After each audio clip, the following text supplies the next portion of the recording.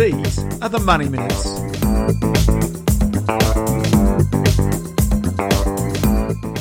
You say job seeker, I say job keeper, but the government hasn't called the whole thing off.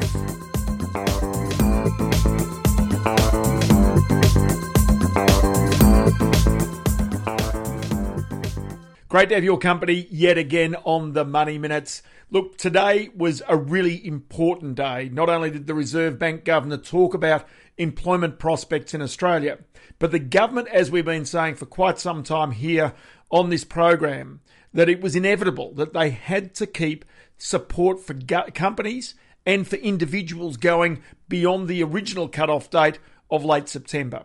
That's not only just been caused by what's taken place in Victoria, which has been a significant erosion of the ambitions to get Australia's economy back open again quickly, but it's also the reality that so many companies in Australia right now are staring bankruptcy in the face. And if it weren't for the government's basic life support, it really is. In other words, future taxpayers that the government is borrowing money from by taking on debts to prop up companies and jobs today. Think about it that way.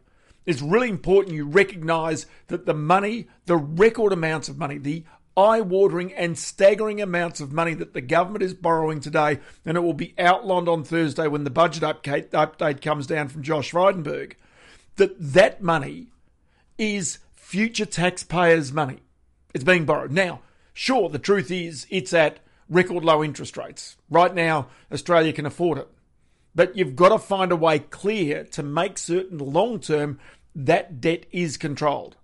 Anyway, let's first off today go to the Prime Minister announcing the extension of this JobKeeper program. It will be wound back. There'll be certainly limits applied to it. Here's just a bit of an explanation from Scott Morrison. The payment for JobKeeper will be reduced to $1,200 per fortnight, and there will be a lower payment for those working less than 20 hours a week of $750 at the changeover period towards the end of September. That will be revised again for the March quarter down to $1,000 for full rates at 20 hours a week or more, and $650 for less than 20 hours a week. So to a certain extent, that actually makes a bit of sense to wind it back. Because quite clearly there is an issue that for many people right now, the JobKeeper program, as we'll explain a little bit later, has actually left them better off. Now, that's no bad thing in the whole scheme of things. And as we've explained, a lot of those people, for better or worse, have actually gone and spent a whole bunch of that money. And so you've seen big increases in poker machine receipts and discretionary spending. Now, it's no bad thing that people spend, but it's what they spend it on. And do bear in mind that a lot of people have been able to gain $10,000 out of their superannuation fund last year, another $10,000 this year. So in actual fact, there'd be a whole bunch of people in our community, lower and middle income earners, who are probably thinking that things are quite comfortable now. But then enter the Reserve Bank Governor, Philip Lowe, who gives a sobering speech, which says on one hand, there's good news. There are more jobs being created. We had hit a low and it seemed that things were improving. But he pointed out that that might be somewhat illusory as a result of the JobKeeper program. And that in the future, the unemployment rate, remember still above 7%, is likely to rise even higher. Have a listen. Some firms have also used recent months to reconsider their business models. In some cases, this is because of the decline in demand that's likely to persist for some time. For other firms, there's been a reassessment of how they manage their workforce. Some firms have identified new opportunities, and there's plenty of innovation going on in Australia at the moment. But despite this, the restructuring and the uncertainty about future demand is likely to weigh on our labour market as it recovers over coming months. Adding to this complicated picture is the fact that the unemployment rate is likely to increase further, even with the recovery underway. This is because many of the people who have lost their jobs over recent months have been classified as not in the labour force, and so are not counted as unemployed. As the labour market continues to improve, we expect many of these people will start looking for jobs and thus be classified as rejoining the labour force. And this will push up the measured unemployment rate. At the same time, the share of the working age population with a job is also rising. So that's pretty sobering stuff, because what all of instinctively know is that the way in which people work today is different. And so productivity is going to be found by companies that themselves are struggling, that need to cut back, that will use technology and will change their methods forever. That's what happens in recessions. That's what ultimately the country will have to do when it stares down the reality of the amount of money that has been spent. And this is the reason why propping up companies for a period of time is okay. But the question is, how long do you keep those companies going? Well, that's something that Treasurer Josh Frydenberg addressed today. It has a number of cameos from various businesses on JobKeeper who have said that the JobKeeper program is why they remain open today. JobKeeper 2.0 will provide a two-tiered payment at a new rate depending on the hours worked. It was a conscious decision to introduce the flat $1,500 payment as it enabled us to get money to people who needed it most as fast as possible. However, one of the consequences of the flat payment equivalent to the minimum wage was that some recipients were receiving more under JobKeeper than they were pre-COVID.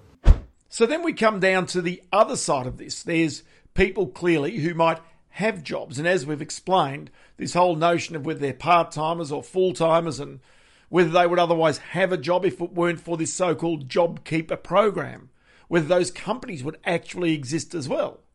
Then there's a range of people who don't have jobs at all. The government earlier this week basically announced that it was going to have a training scheme put in place for those people who are on the Job Seeker program. Now, these are people who find themselves unemployed, and as the Reserve Bank Governor said, there'll be more of those into the future. Here again is Scott Morrison just explaining his distinction between Job Seeker and JobKeeper. But there is a difference between JobKeeper and JobSeeker. JobKeeper requires that 6-month period for employers to be able to plan. For those who are on JobSeeker, their plan is there, and that is for us to assist them where possible to get them back into employment, but as we announced last week with the Job Trainer program, to get them into skills training, and skills training will obviously satisfy those mutual obligation arrangements. So you then come down to the final part about this, and bear in mind Deloitte, as I've explained before, thinks right now there could be some 240,000 Australian businesses that fold and go to the wall, which is eye-watering. It's a significant number of businesses and jobs. We know that the economic pain caused by COVID will end, and that many businesses now struggling will be viable once again. And this is why we're extending the payment to buy time to get businesses and employees to the other side. And so it's the banks ultimately that have got to carry much of the pain. And landlords in shopping centres, in strip malls, all these types of things. Then you come down to the houses where maybe if a second job is lost in a family, they can't afford to have the mortgage that they currently have over property value. So there's a knock-on effect. The government, by spending billions of dollars of future taxpayers' money that will have to be replaced, are banking on the fact that there is a bounce back in business activity. Now, the one thing that's happened today that is really encouraging is this syndicate that's come out from Oxford University and AstraZeneca that seems to be further advanced than any other party in creating some form of coronavirus vaccine.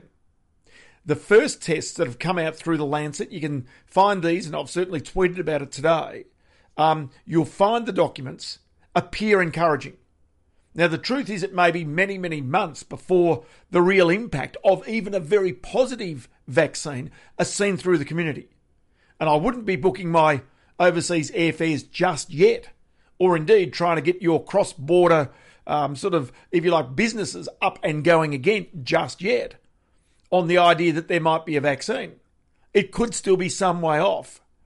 But the fact is, it seems right now that scientists are getting closer to try and get some form of protection for the community. And the truth is that this potential sort of Oxford University collaboration with AstraZeneca, which is going to fast-track production to be able to get 10 million vials of this ready to go. They think maybe even by later this year.